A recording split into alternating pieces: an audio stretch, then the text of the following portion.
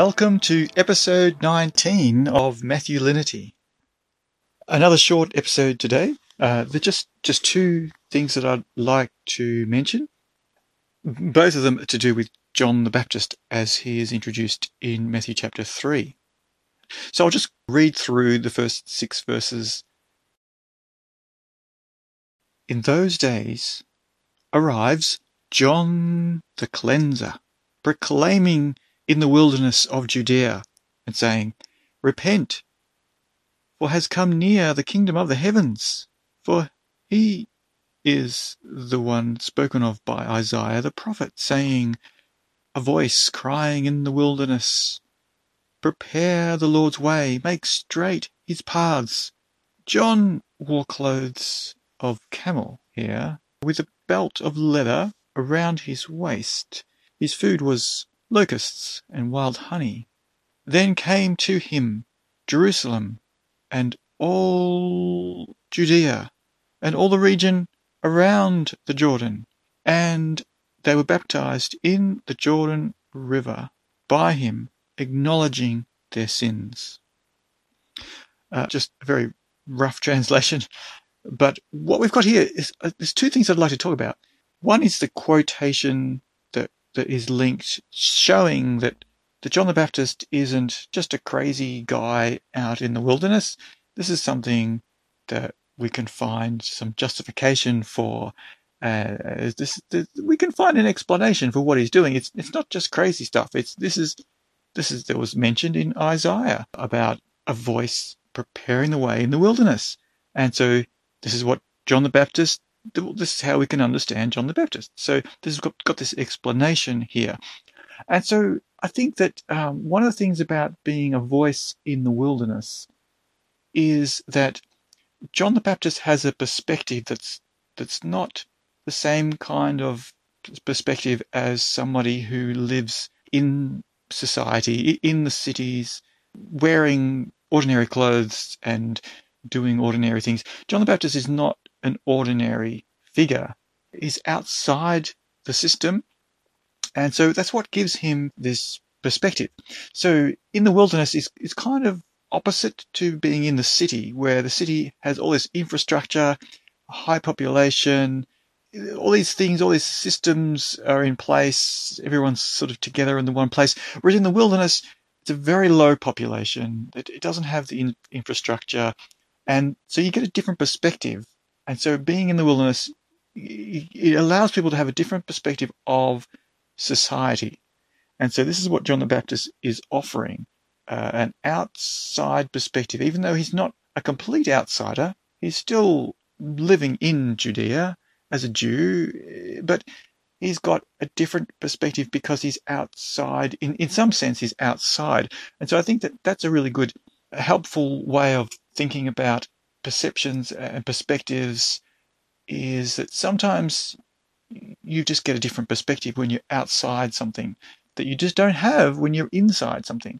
And so John the Baptist is offering a perspective he's able to offer a critique to that system that is needed. Some things just you see clearer when you're outside of it. Some things, of course, you see clearer when you are completely embedded into it. There's certain insights that only insiders of the system will have, but there's also certain insights that, looking from the outside, you can gain a different perspective.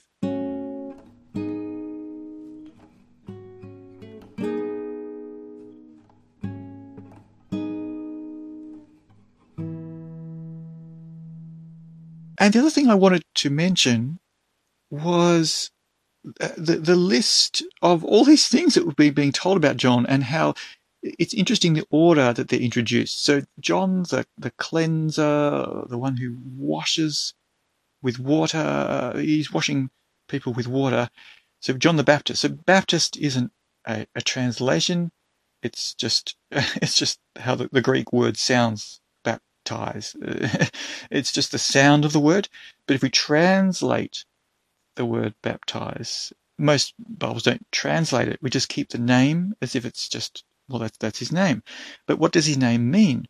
So it means cleanse. wash, purify. So washing, he's washing in water. He's washing people in water. His ministry is of cleansing. So it's symbolic as well as literal.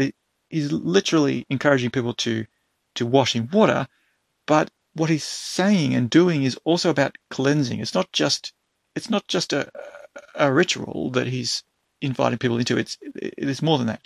So if I look at the way that John the Baptist is introduced, it's interesting that the first thing we find out about him is, well, the first thing we find out about is that there's a phenomenon. There's a phenomenon about him, because the first thing we find out is in those days. Okay, so there's some sort of particular period of time. There's some sort of period of time. What is it? Well, that's the period of time of John the Baptist. In those days, and then we have this word arose or arrived, but it's in the present tense. John the Baptist arrives. So we've got the verb arrives, and then we have the word John and the word Baptist. So it's interesting, the introduction here. John the Baptist is a phenomenon, and we've got this word arrives, which is only used 3 times in Matthew. This particular word, paraginetai, is only used 3 times. So it's when the Magi arrive into Jerusalem from their country, and it's when we've got here when John arrives on the scene with his ministry, and then at the end of chapter 3 we'll find out Jesus arrives for baptism. So they're the 3 times that this verb is used. It's in keeping with this importance of something is arriving at this particular time, at this particular place. So that's the first thing to notice, is we've got John the Baptist as this phenomenon. And then we hear he's a baptizer. So the phenomenon, something's happening, and it's John. John who? Well, it's John the Baptizer. But we don't hear about the baptizing for a while. We've got this huge catalogue of things that we find out. So after we find out that John is the one who cleanses or baptizes, we don't yet find out about how that plays out yet. We find out all these other things. So the very next thing we find out is John is a preacher. So it says that he's proclaiming. So he's got this proclamation, and then it's in the wilderness. So that's when we find out he's in the wilderness of Judea. And then we find out what his message is about. He's calling for repentance, because the kingdom of the heavens is near. He believes that the kingdom of the heavens is coming near. It's approached. It's happening. And then we have the quotation. For this is what Isaiah the prophet was saying, a voice crying in the wilderness. So we have this linkage to an older prophet and an older prophetic message as an explanation. And then we have the message itself, which is preparing the Lord's way, but preparing the way for the Lord.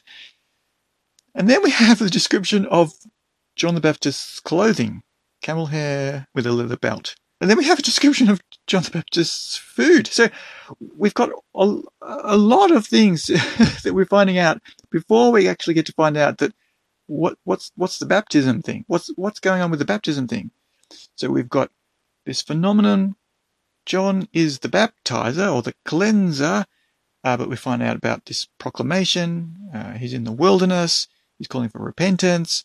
It's to do with the kingdom of the heavens approaching. It's linked with a prophecy from Isaiah. The prophecy was about preparing the way for the Lord. He's got this very simple clothing of camel hair with a belt. And then he's got this food, very basic food, locusts and wild honey. And then we find out about places that are coming out into the wilderness. And then we find out about baptism. So Jerusalem and all of Judea coming for baptism, acknowledging their sins. So all these places acknowledging their sins.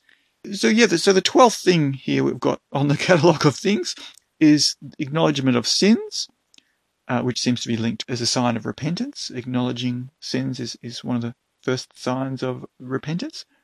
Turning around. Yeah, so the baptism comes in just before acknowledging the sins, being baptized by him in the Jordan River. So they're being cleansed in the Jordan River, confessing their sins. So we've got quite a long list of things that we find out before we get to the baptism. So it's quite detailed, this introduction to John the Baptist. The first 6 verses of Matthew chapter 3 are packed with details about John the Baptist. And so as we continue looking over the next few episodes, hopefully I'll be able to unpack some of the patterns that we've got here and comparing the 3 sections of Matthew chapter 3.